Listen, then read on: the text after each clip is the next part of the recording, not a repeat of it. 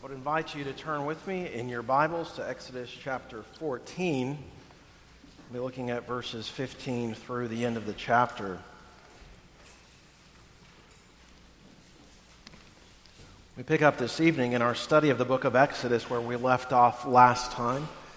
You might recall that after that final 10th and most devastating plague of the death of the firstborn, the Egyptians, including Pharaoh himself, drive the Israelites from among them. God has freed his people. He has freed them from captivity and slavery, just as he has said. He is victorious over the enemies of God. And even more than that, he provides for them in abundance by giving them the splendor, the plunder from the land of Egypt. However, when the children of Israel leave the land of Egypt, you'll remember that they do not travel along that most directed or expected route from Canaan toward the land of Canaan, but instead they take a more southerly route through the wilderness. True to God's nature, there is purpose in all things, and there is wonderful purpose in guiding them to the edge of the Red Sea, as we'll see this evening as we pick up in our text in verse 15. But before reading, let's go to the Lord in prayer. Our God, we give you thanks for this opportunity to hear from your word of truth. We are grateful for your work of sovereign grace that is evidenced in the life of our brother Greg. As we think about how you have worked so particularly in our own lives, we are amazed at your sovereign goodness and faithfulness unto us. As we consider these grand themes of redemptive history, would you grow us to understand more our need for Christ and the marvel that we are his? And it's in his name we pray. Amen. Let's stand together for the reading of God's word.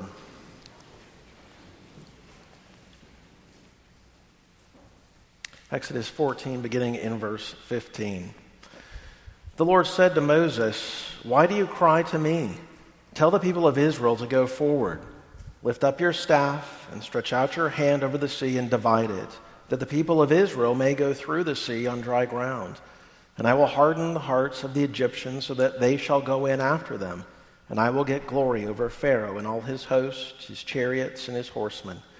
And the Egyptians shall know that I am the Lord, when I have gotten glory over Pharaoh, his chariots, and his horsemen." Then the angel of the Lord, who was going before the host of Israel, moved and went behind them, and the pillar of cloud moved from before them and stood behind them, coming between the host of Egypt and the host of Israel. And there was the cloud and the darkness, and it lit up the night without one coming near the other all night. Then Moses stretched out his hand over the sea, and the Lord drove the sea back by a strong east wind all night, and made the sea dry land, and the waters were divided. And the people of Israel went into the midst of the sea on dry ground, the waters being a wall to them on their right hand and on their left. The Egyptians pursued and went in after them into the midst of the sea, all Pharaoh's horses, his chariots, and his horsemen. And in the morning watch, the Lord in the pillar of fire and of cloud looked down on the Egyptian forces and threw the Egyptian forces into a panic, clogging their chariot wheels so that they drove heavily. And the Egyptians said, "Let us flee from before Israel, for the Lord fights for them against the Egyptians." Then the Lord said to Moses, "Stretch out your hand over the sea, that the water may come back upon the Egyptians, upon their chariots, and upon their horsemen." So Moses stretched out his hand over the sea, and the sea returned to its normal course when the morning appeared. As the Egyptians fled into it, the Lord threw the Egyptians into the midst of the sea. The waters returned and covered the chariots and the horsemen. Of all the host of Pharaoh that had followed them into the sea, not one of them remained. But the people of Israel walked on dry ground through the sea, the waters being a wall to them on their right hand and on their left. Thus the Lord saved Israel that day from the hand of the Egyptians. And Israel saw the Egyptians dead on the seashore. Israel saw the great power that the Lord used against the Egyptians. So the people feared the Lord, and they believed in the Lord and in his servant Moses. The word of our God. You may be seated. Now let's again remember from last time that the Pharaoh hears that the Israelites are traveling along this bizarre route upon their release from Egypt. His heart is stirred toward anger and toward vengeance. He gathers together his army, and the text, as we see it again tonight, places this emphasis upon the gathering of the chariots to go after the Israelites. They are preparing to fight. They are preparing for battle. They are not going out to negotiate some sort of terms of return. If they cannot recapture Israel and put them back into slavery, then no one can have them. And as the army of Egypt appears upon the horizon, the children of Israel are filled with fear. They cry out to the Lord. They complain to Moses, for they see no way out. With the sea behind them and the army of Egypt bearing down upon them, they are trapped. They are in an impossible situation. But Moses, as that divinely appointed mediator who trusts in the Lord, assures them that salvation is coming. Freedom and redemption are at hand. They are to merely be silent. They are to stand. They are to watch. And they are to look at what the Lord will do to save them. And they are to be comforted with this promise that they shall never return to the land of Egypt and they shall never see the Egyptians again. Now, it is not just God's power. It is not just God's authority that is on majestic display throughout these chapters of God's Word, but it is His wonderful love, His tender mercy and care for His people that is evident as He ministers to their hearts. Now, this text that is before us tonight captures the most epic event in Old Testament redemptive history. This is the event upon which the identity of the nation of Israel hinges. This is the paradigm for how the Lord works salvation. And this is the most wonderful picture of how He will redeem in Christ Jesus. And so that brings us to the first thing that we see in our text tonight, and that is the Lord's instruction to the covenant mediator. The Lord's instruction to Moses. We see this in verses 15 through 18. Look again at verse 15. The Lord says to Moses, "Why do you cry to me? Tell the people of Israel to go forward." Now, at first glance, this seems like a strange statement to Moses for a couple of reasons. First, think back just a couple of verses, if you'll recall. In the text, we read these words of Moses to the people.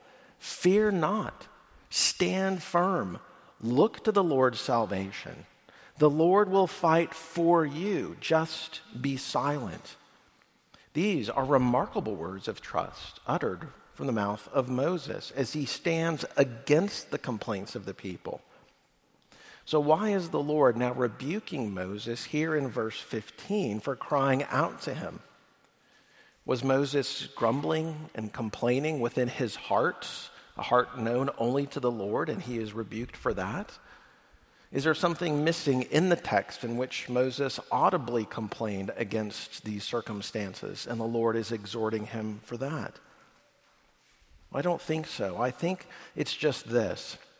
Moses, as the covenant mediator, represents the complaints of the people before God. In a way, it is their disobedience and grumbling and their lack of faith that is imputed to Moses. The people sin, and the Lord rebukes Moses as though he has sinned. And Moses says this explicitly later in the Pentateuch in places like Deuteronomy 3, verse 26, and chapter 4, verse 21. Texts that are virtually identical. And it's here that Moses says, "The Lord was angry with me because of you and would not listen to me." Now, Moses is not blame shifting. This is not the typical husband who says that, no, my problem is actually your problem that became my problem. This is Moses making a statement as a covenant mediator. He represents the people before God. And this is important theological instruction, you see, because Moses is merely a shadow of the great mediator, the Lord Jesus, who takes the wrath of God upon himself. Jesus represents us upon the cross as he bears the wrath of God that we deserve. Now, as commendable as Moses was, as that covenant mediator of old, he is weak and frail, and he could not adequately bear the sins of the people, nor could he bear the full brunt of God's wrath. But he points us ahead to one who will, to one who can, and one who does do such things.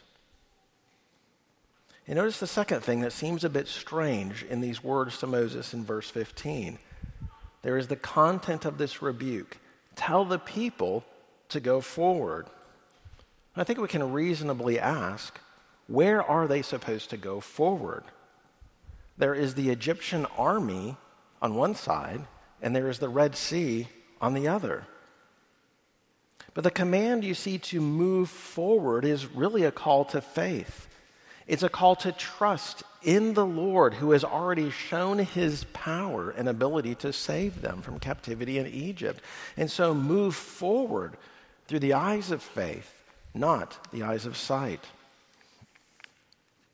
And then notice as we move on in verse 16 that Moses' role is not only one of suffering in which he is rebuked by the Lord there in verse 15, rebuked on behalf of the people, but his role as mediator is also one of glory and might as the one who has been appointed by God.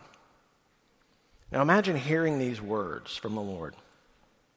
Lift up your staff, stretch out your hand, and divide the sea in half. God says it almost as simple as open the drawer, take out the knife, and cut the apple in half. The power of God is so majestic, so wonderful, that for him there's no difference between those two.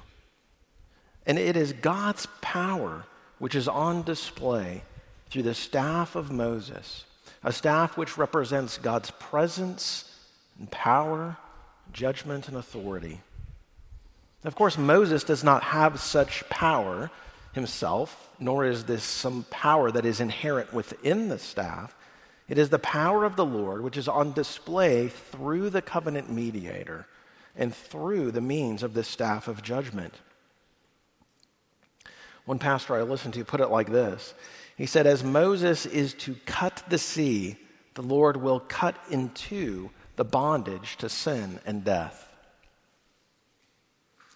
And the Lord goes on as he speaks with Moses in verses 17 and 18 to reiterate things that he has already said throughout these opening chapters of Exodus. He, the Lord, is the one who will harden the hearts of Pharaoh and the hearts of the Egyptians to accomplish his purposes. The Egyptians will come to know the power and the might of the Lord, and ultimately God will bring glory to himself. Everything is about the glory of God, and he will most certainly accomplish that purpose. Now, our comfort, if we were to pause at this point in the text and think for a moment of an application of this for our own lives, our comfort is that all that the Lord says he will do. One of the great lessons that we can learn from these chapters of Exodus is that God's word is trustworthy and sure. That which God says is as good as done. A promise, as we look to the future, is as good as though it has been accomplished in the past. And so there's been this pattern throughout these chapters of Exodus. The Lord speaks, telling the people through Moses what he will do. Things don't always work out the way in which they think it should. Things don't always work out according to the timing in which they might like. But God accomplishes what he says. And this is the comfort that we as God's people can derive as well. Well, let's move on in our text, secondly, this evening to see salvation for the people of God. Salvation for God's people in verses 19 through 22. Now notice as we read of the Lord's salvation for his people, we read again of this presence of the angel of the Lord who moves in such a way to protect them. Now, when Israel first left Egypt, you'll recall that it was the Lord who appeared in a pillar of cloud by day and fire by night to direct them in this visible manifestation of his presence. Just look back to chapter 13, verse 21. The Lord went before them by day in a pillar of cloud to lead them along the way, and by night in a pillar of fire to give them light, that they might travel by day and by night. The pillar of cloud by day and the pillar of fire by night did not depart from before the people. And so with this visible guidance from the Lord, there is no question as to where they should go. It was abundantly clear. And it was the Lord who directed the people to this very spot where they find themselves hemmed in. And now it is the Lord who moves from going before them, leading them along this particular path, to now moving behind them, protecting them from their enemies. And now this pillar of cloud acts as this wall of defense, not only keeping the Egyptians from advancing forward against the Israelites, but keeping them in darkness and in confusion. While for the Israelites, they have light and they have the comfort that God is with them. And just think in your own life of the comfort that is ours through the ongoing presence of the person of the Holy Spirit. It is the tender ministry of the Spirit of the risen Christ who helps us to learn to walk by faith and not by sight. And then we come to this most wondrously miraculous event of the parting of the Red Sea in verses 21 and 22. Moses obeys the word of the Lord that he had previously said to him. He does exactly what God tells him. By faith, he stretches out his hand over the waters. He holds the staff, and God sends this strong east wind, which blows all night long, parting the waters, that the people of God might walk across on dry land with a wall of water on their right and on their left. And I think we're meant to picture exactly what the text says. Literally a wall of water on either side. This is no small creek. This is no riverbed. This is a deep sea of water that is parted before them in this most majestic display of God's power, of his presence, and of his authority. And note how the Lord here uses the staff of Moses and the strong east wind as appointed means, but ultimately he is the one who drives the sea back. Walls of water on either side, and the Lord even dries the bed of the sea that the people might walk across on dry ground. And so while the Lord employs the use of this mighty wind throughout the night, this in no way detracts from the miraculous power of the Lord. This is nothing less than the divine hand of the Lord God pushing back that water that seems so insurmountable, so powerful and fearful. Perhaps you've had this experience of standing at the seashore.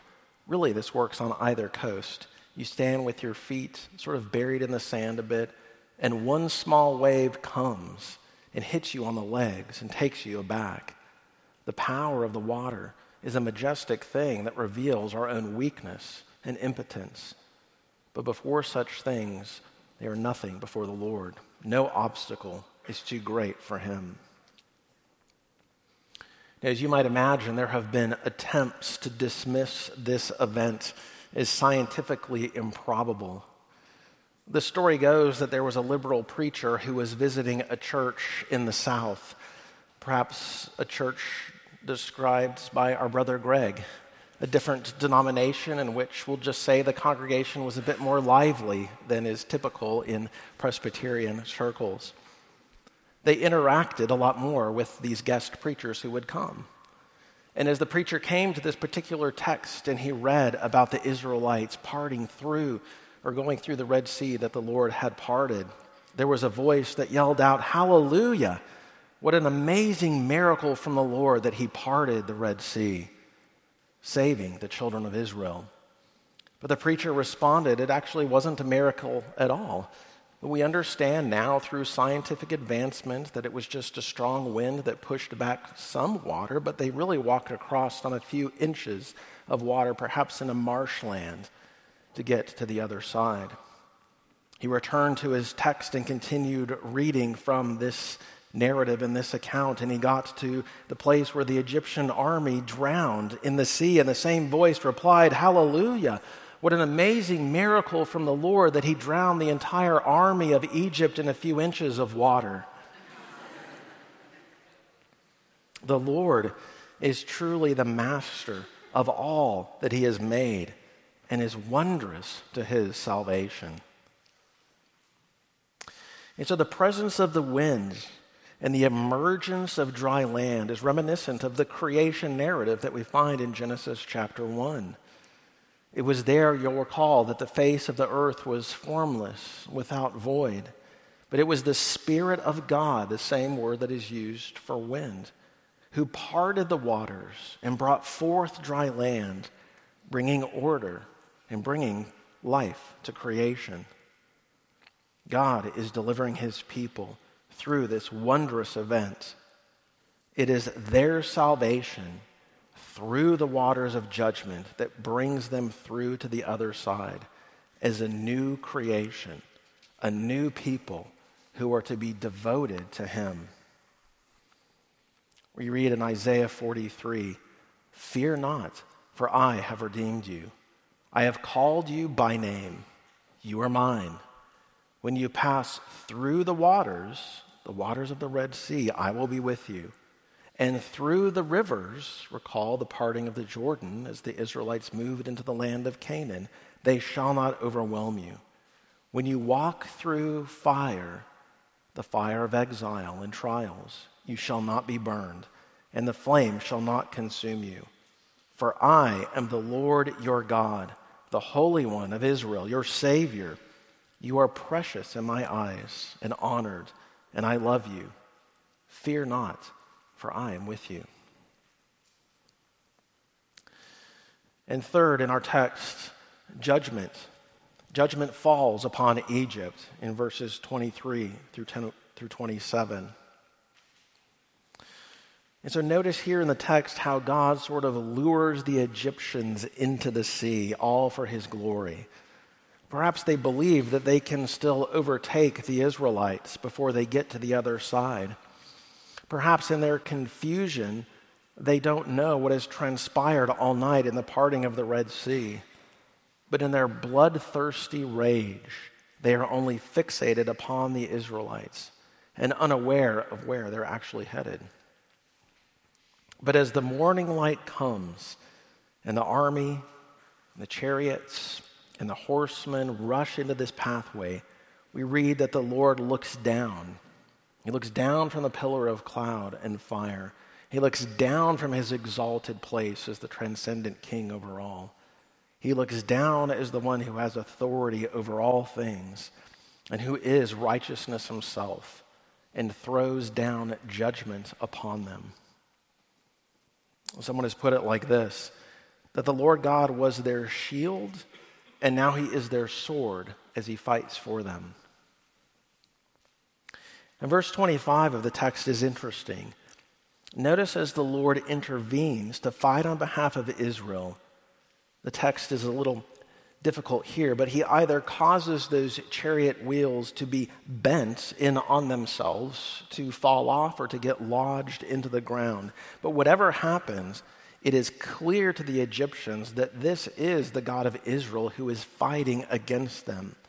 And they realize that they are defeated, and they attempt to flee. And the Lord's judgment, the text tells us, is heavy. It is heavy upon them, pressing them down so that they cannot escape. Now, this word translated as heavy is an interesting word. We have seen it frequently throughout these narratives. When the Lord has looked into the heart of Pharaoh, he has weighed it.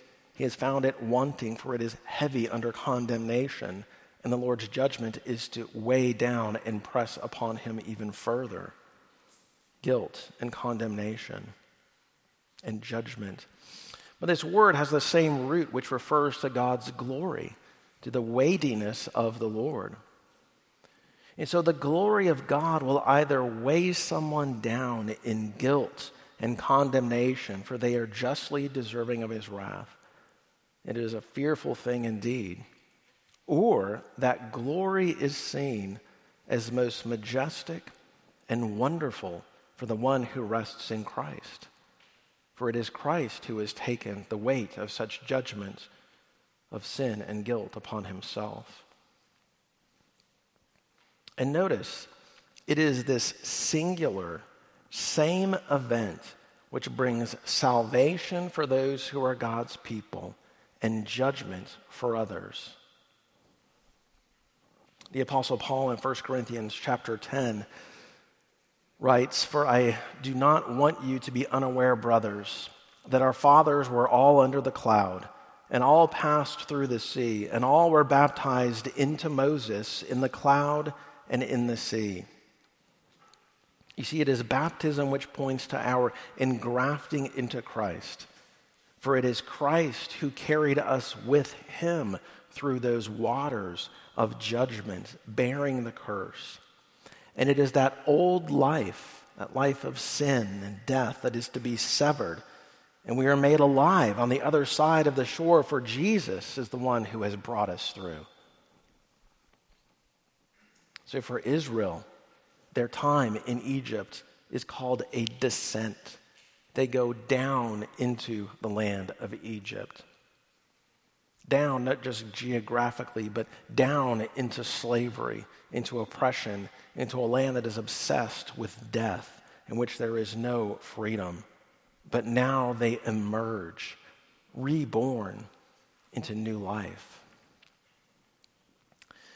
Michael Morales, who is an Old Testament professor at Greenville Seminary, has written a wonderful book on the Exodus motif that is found throughout the pages of Scripture, writes this: "For Israel, the dry land emerges as they journey out of darkness, ascending out of the sea toward the rising sun as that new day dawns on the eastern horizon.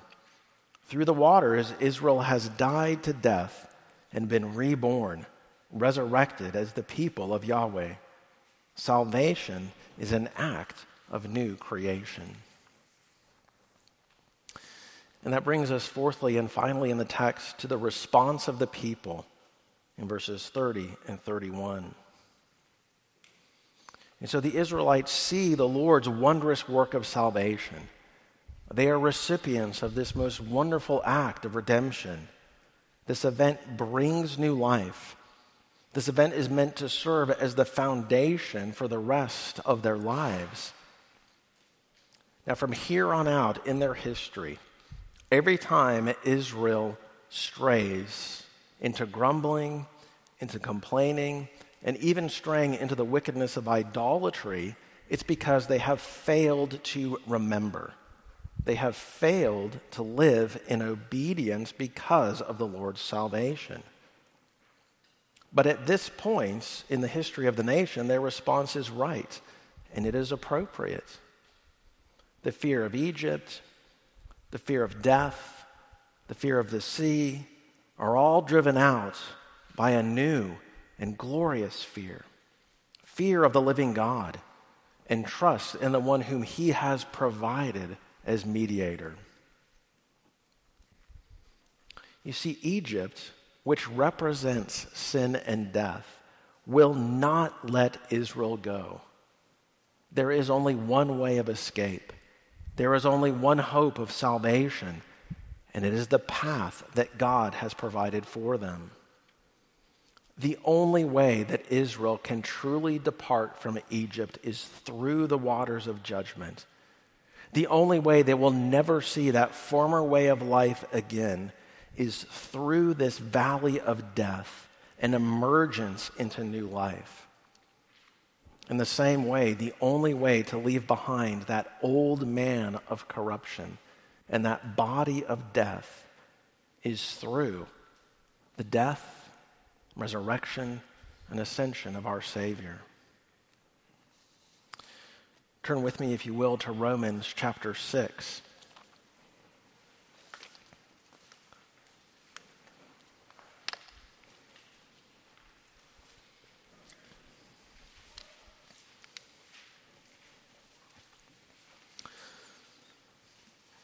Romans 6, let's look at verse 3. Do you not know that all of us who have been baptized into Christ Jesus were baptized into his death? We were buried, therefore, with him by baptism into death, in order that just as Christ was raised from the dead by the glory of the Father, we too might walk in newness of life. For if we have been united with him in a death like his, we shall certainly be united with him in a resurrection like his. We know that our old self was crucified with him in order that the body of sin might be brought to nothing, so that we would no longer be enslaved to sin. For one who has died has been set free from sin. Now if we have died with Christ, we believe that we will also live with him. We know that Christ, being raised from the dead, will never die again. Death no longer has dominion over him. For the death he died to sin once for all, but the life he lives to God. So you also must consider yourselves dead to sin and alive to God in Christ Jesus. Let not sin, therefore, reign in your mortal body to make you obey its passions. Do not present your members to sin as instruments for unrighteousness, but present yourselves to God as those who have been brought from death to life, and your members to God as instruments for righteousness. For sin will have no dominion over you, since you are not under law, but under grace. Do you see the charge from the Apostle Paul here? It is the objective work of Christ which changes you subjectively. It is the complete work of Jesus that brings new life to those who rest in him. You are new creatures in Christ.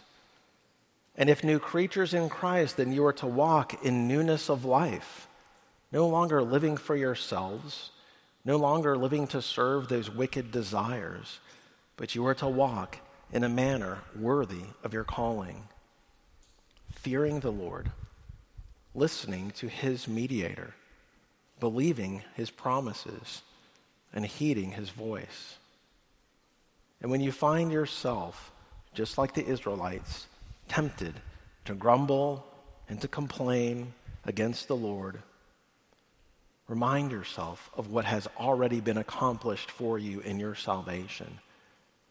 Do you think that the God who divided the Red Sea is powerless to intervene in your own life? Do you think that the one who sent his only Son to die for you is going to abandon you now and not provide? You are under grace. Sin has no dominion over you. You will never be forsaken. And so new life is theirs, but they have not yet arrived. There is still the journey ahead to the land of promise. If you are in Christ, you have been transferred from the realm of sin and death to life and light, and you have peace with God. Eternal life is a present possession, but you have many trials to go, many trials in the road ahead to prepare you, to make you ready for the inheritance that awaits you. And so by his grace, may we persevere as we look to the author and finisher of our faith, the one who has delivered us, that we might now serve him in joyful obedience and devotion, walking in a manner worthy of our calling. May God be pleased to take the truth of his eternal word and write it upon the hearts of his people.